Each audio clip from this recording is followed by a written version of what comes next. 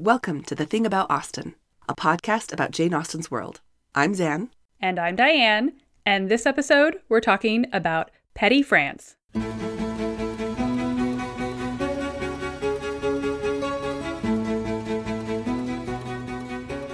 We are starting with Northanger Abbey today as Catherine and the Tilneys pack up their things in Bath and set out on their journey to the Abbey. General Tilney and Henry are riding in a curricle, while a maid, Eleanor, and Catherine all ride in the larger and slower chaise. Halfway to Northanger Abbey, they make a stop at a coaching inn. So this is from the book. The tediousness of a 2 hours bait at Petty France, in which there was nothing to be done but to eat without being hungry and loiter about without anything to see, next followed, and her admiration of the style in which they travelled, of the fashionable chaise and four, postilions handsomely liveried, rising so regularly in their stirrups, and numerous outriders properly mounted, sunk a little under this consequent inconvenience. Had their party been perfectly agreeable, the delay would have been nothing. But General Tilney, though so charming a man, seemed always a check upon his children's spirits, and scarcely anything was said but by himself, the observation of which, with his discontent at whatever the inn afforded, and his angry impatience at the waiters, made Catherine grow every moment more in awe of him, and appeared to lengthen the 2 hours into 4. At last, however, the order of release was given. This has turned into a very long stop for Catherine. Just a long time having to sit there and have General Tilney talk at you. Right. No, thank you. Right. So Petty France was a hamlet and coaching inn about 15 miles north of Bath. And we say was, but Petty France is very much still a place. More on that in a bit. Also, we should point out that Austen spells Petty France with a hyphen between the two words, but the name today does not include a hyphen. But before we get into the specifics of this particular location, we do first want to talk a little bit about what a coaching house is. So a coaching inn, or which is also called a staging inn or a coaching house, these things were a vital part of the transportation infrastructure in Europe for hundreds of years. They are basically the equivalent of a gas station or a charging station today. But since travel was a bit more complex in the Georgian era, these coaching houses served a lot of different functions. So in this example from Northanger Abbey, this coaching house is functioning a bit like a layover. So the horses obviously would need to rest after these long stretches. So that's what Austen is referring to when she says that they needed to bait the horses.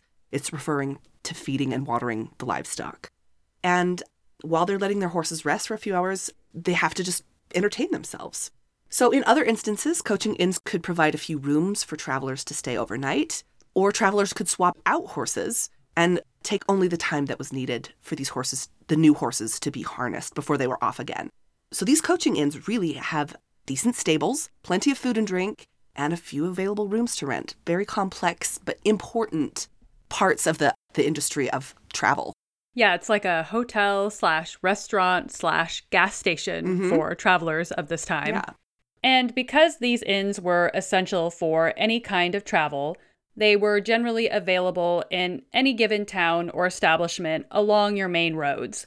And they were somewhat strategically spaced out, so a traveler would rarely have to go more than somewhere in the range of 7 to 10 miles before coming across another one. According to Deirdre LeFay in her book, Jane Austen, The World of Her Novels, this was during a time when journeys were completed at an average speed of 7 miles an hour, either on horseback or in a carriage drawn by one or more horses. So you weren't exactly covering ground swiftly, which means you really wanted these amenities to be conveniently spaced out. Yeah. And because they're so important and essential to this kind of infrastructure, there were actually a lot of printed guides that came out during this time that had materials that really describe which coaching inns are available along which routes. So in one of these printed guides, titled Mog's Pocket Itinerary of the Direct and Cross Roads of England and Wales with Part of the Roads of Scotland, again, we always love these titles. This one was published in 1828, but they specifically describe the Petty France coaching inn as a house that you would stop in if you're traveling from Bath to Nottingham or from Bath to Gloucester, or from Bristol to Oxford. So it's specifically mentioned on those very direct routes. I love that they had the equivalent of Lonely Planet or whatever back in the day. Plan your trips, you know? Who needs Google Maps? Come on. You've got Mog's pocket itinerary. That's right. Petty France is a small hamlet in South Gloucestershire. Its name, at least according to one theory, is derived from Huguenots who emigrated there during the time of Henry VIII. There is another theory that the town's name derives from it being in such a remote location. So it's anybody's guess, really. Mm-hmm. There's also a street name in London that is also called Petty France. So if you look it up, you may see, both of these locations popping up. The Petty France Coaching Inn still exists as the updated Bodkin Hotel. The building was built in 1671 as a coaching inn that served the Bath-Gloucester route, but the house was extended and upgraded further in the Georgian period. According to the hotel's website, this is the coaching inn that, quote, provided sustenance to many famous guests, including Jane Austen, who remembered her visits in her novel Northanger Abbey. So, making the connection there. Absolutely. So, let's break down this traveling scene in Northanger Abbey a little bit more. This is really actually a kind of an uncomfortable stop for Catherine for several reasons, not least of which is her desire to just get to the Abbey as soon as possible. She's been fantasizing about this, and she just really wants to get there. But according to Dean Cantrell in his article, Yes, There Is a Petty France, he states that the reason for what must be an uncommon delay becomes clearer upon some calculation. And so here we go into some of the deep data breakdown, which I confess is one of my favorite kinds of nerdery. Zan loves a map. She loves to triangulate. I do. I'm not even sorry. It's just I love this. She loves coordinates. So we do know that the entire trip from Bath to Northanger Abbey takes about 6.5 hours. So they set out shortly after 10 a.m. and they arrive at the Abbey, according to the general, within 20 minutes of 5. So, I can't tell you how much I love Austen's attention to detail and mapping in this novel. It's every little nerdy thing my heart desires. What was so fun about it is that you could, if you wanted to, basically recreate this whole day. It's so true. Taking out the 2-hour stop at Petty France, the time on the road was only about 4.5 hours. That means, according to Cantrell, the General's chaise makes a disappointing 6.6 miles per hour. And so what that means is that it would have arrived at Petty France a little past 12:15 p.m. So the Tilney carriage was on the road for about 2 hours and 15 minutes in the first leg of the journey. And then they have to stay at Petty France for an additional 2 before continuing on. Yeah, so it's 2 hours on the road, 2 hours stopping. And so it's kind of annoying to Catherine, right? And Austen also notes that at this posting house, there is nothing to be done but to eat without being hungry and loiter without anything to see. Cantrell points out that Catherine's lack of appetite is perhaps explained by the same kind of timeline that we just described. So she likely ate a late breakfast right before they left Bath. And so she's probably not particularly hungry when they first arrive at Petty France. She's only been on the road for 2 hours. There's also just nothing to do in this small hamlet except for watch all the action in the inn yard. And this is when we get Catherine reflecting on this luxurious mode of travel and starting to think that perhaps not even the postilions and outriders can compensate for having to pass 2 hours in the general's company. And a little definition work. Postilions are individuals who ride the left side leading horse of a team. They are leading the horses and driving the carriage. Postilions are there in lieu of a coachman who would ride on the actual coach, something that a sleek chaise is not designed for. And outriders are individuals who ride in front of or beside the carriage as a kind of escort or guard against highwaymen. So they've got this whole entourage with them. And Catherine is stuck at this inn, realizing that she could have been making her way to the Abbey much faster if they didn't have this entire crew of horses and outriders that they need to be watering. Well, and Catherine's like, we don't need protection against highwaymen. I mean, bring it on. Bring it on. I'm hoping that that's going to happen. Oh, dear. I just love her so much. I know. She's so delightful. And can we just actually take a moment to point out that Catherine is mildly ogling the postilions while she's waiting. She's like, the postilions, handsomely liveried, rising so regularly in their stirrups. She's just admiring those postilions. I would say that Catherine, She has a keen eye for detail. That is Catherine. Okay? And a very active imagination. So, flights of fancy abound. This whole pomp and circumstance is also very revealing about General Tilney's character. He is determined to show off as much as possible to Catherine because he believes she's the heiress to the Allen's fortune. So, he's being a little ostentatious here. And also I think it also just signifies his level of wealth. This is the way that a man of his station would probably travel. But extra bonus for making sure that Catherine really sees, like, hey, right. You see all this? He's definitely showing off a little bit. And then, of course, just like droning on while they're at Petty France. So, he's the reason everything is so awkward and uncomfortable during their stop. Yeah. Well, and he's also being a grump, right? Cantrell provides this really fabulous breakdown of potential reasons why he's grumpy, because he's yelling at the waiters. He's just nothing's good enough. So Cantrell actually tells us that there's possibly some reasons why he's a little bit grumpy. And they're actually based on some of the finer details about traveling and the travel times that we discussed earlier and the equipment that's needed for this trip. So Austen likely takes for granted the fact that her contemporaneous readers will understand that the Chaise 4 that the general is using is not only a symbol of his wealth and prestige, but that it is a lightweight carriage that should have been able to travel relatively quickly. Cantrell clocks the pace of the carriage as approximately 6.6 miles per hour, while a post-chaise could actually travel at speeds closer to 7 or even up to 10 miles an hour. So he's not getting the gas mileage that he hoped for, and he is really grumpy about it. Exactly. Cantrell continues, and this is kind of a longer quote from Cantrell, but it's so full of detail, I want to make sure that we get to enjoy it. Cantrell says, "The general wished to leave Bath at precisely 10 o'clock, for he knows he has to get his horses on the road early so as to make good speed and to necessitate only a light bait, or, to stop and feed the horses, at Petty France.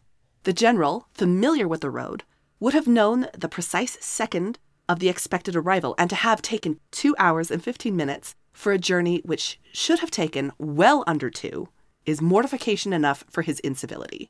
His discontent with whatever food and amenities the Petty France offered, and his angry impatience with the waiters point to his disappointment, then over his carriage's disappointingly slow performance and his failed intent to impress Catherine." I love that by knowing these details of like, okay, how long should it have taken? What's going on here?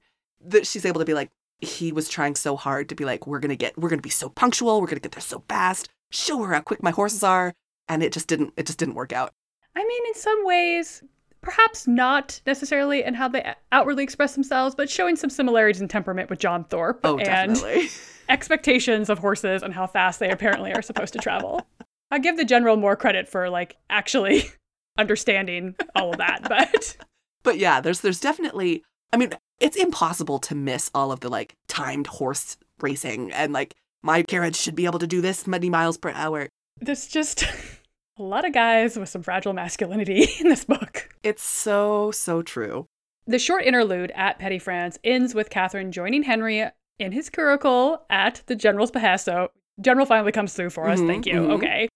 And Catherine determines that she is kind of underwhelmed by General Tilney's mode of travel. She much prefers the curricle as a less cumbersome vehicle, And of course, this has nothing to do with the fact that she's riding with Henry. Of course just not. Admiring like his great coat. She's just like so impressed by it all. She's impressed with his great coat. She even is like talking about how like, oh, he handles the reins so smoothly. Henry Tilney driving is very hot and she's into it. I love this scene. It's so good. It's so good. We do kind of end with references to how long it would have taken to bait horses if she had just been in the curricle with him. And so we get this passage in the book. "A very short trial convinced her that a curricle was the prettiest equipage in the world. The chaise and 4 wheeled off with some grandeur, to be sure, but it was heavy and troublesome business. And she could not easily forget its having stopped 2 hours at Petty France. Half of the time would have been enough for the curricle, and so nimbly were the light horses disposed to move, that had not the general chosen to have his own carriage lead the way, they could have passed it with ease in half a minute." So she's just like, Henry drives his curricle so well. This is obviously the way to travel. Just everything about the scene where she's just like admiring the way that his hat sits and thinking about the innumerable capes of his greatcoat. It's very attractive. She is beside herself, and we are right there with her. This is all of her fantasies coming true. It's so good. I'm so happy for Catherine right now. This is everything I ever wanted for her. Austen is doing so much in the scene, right? She's giving us more insight into General Tilney's character. She's giving us more insight into the relationship that he has with his children, because Catherine during the scene is noticing like they kind of shut down. Yeah, they're not very comfortable in his presence. It's obviously giving her a great moment with Henry. And it is actually very revealing about the kinds of travel and the modes of travel that are available to her, as well as, like, what are your preferences? What do your vehicles and what does the stop that you choose? What do these things say about you? So there is actually a whole lot of character work going on at this it's brief in the book, but, for her, it feels like 4 hours for Catherine to be at this posting house. And like Cantrell says, for readers in Austen's time, they would have picked up on the general just sort of having like a little minor meltdown over everything not going according to plan and understanding the timing of it all. And I think for us, if we're able to kind of pick that scene apart, it makes so much more sense. It really does kind of set the stage for what's going to happen once they get to the Abbey, in terms of the general's character, the way that people interact with each other in that setting. So going back to Petty France as a specific location, Hazel Jones points out in her book, Jane Austen's Journeys, and this is something other scholars have also made note of, that Jane Austen was familiar with this route due to her travels to and from Bath, so she would have been aware of it as a rest stop location and as a likely spot for General Tilney to break their journey. We do get references to other kind of coaching inns throughout her works. I mean, inns come up fairly regularly. They're a central part of the way that any kind of travel works, as we mentioned. One fun mention, though, is in Emma, when Mrs. Elton is telling everyone that her sister Selina, quote, always travels with her own sheets when conducting journeys that require staying in coaching inns because, again, quote, Selina says it is quite a horror to her. Got to pack your own linens if you're going to stay at a coaching inn, according to Selina, who is the end-all be-all for Mrs. Elton. And especially when you're just trying to make yourself seem like you are as great as Mrs. Churchill. Oh, sure. Yeah. She's like, does Mrs. Churchill take her own linens? Because all the cool people are doing that. Exactly. As you can probably imagine, coaching inns are essential to many historical romance, historical mystery. Take your pick of historical fiction set in England during this time. There's probably a coaching inn. Yeah. And if we're talking about romances, this is where you're getting the classic only one bed trope. It comes up with alarming frequency, really. It's concerning how so many of these inns, they do have vacancy, but only vacancy with one bed. One bed only. I mean, at the same time, it does kind of make sense. These aren't like traditional hotels, right? They've got like 3 to 5 rooms. So, I mean, even better when you have to stop, when the stop at the inn was unplanned, but then there's like a huge rainstorm and it isn't safe to travel. So it's like, oh, we have to escape from the rain. And also, yeah, I mean, it's great. I love it. It is a classic, an absolute classic. Well, you can find us on Instagram at The Thing About Austen and on Twitter at Austen_things. You can also check out our website, thethingaboutaustin.com, and email us at thethingaboutaustin@gmail.com. And stay tuned for next episode, where we'll be talking about Louisa Musgrove's fall on the Cobb with Dr. Matthew Resnick. Thanks for listening. Bye. Bye.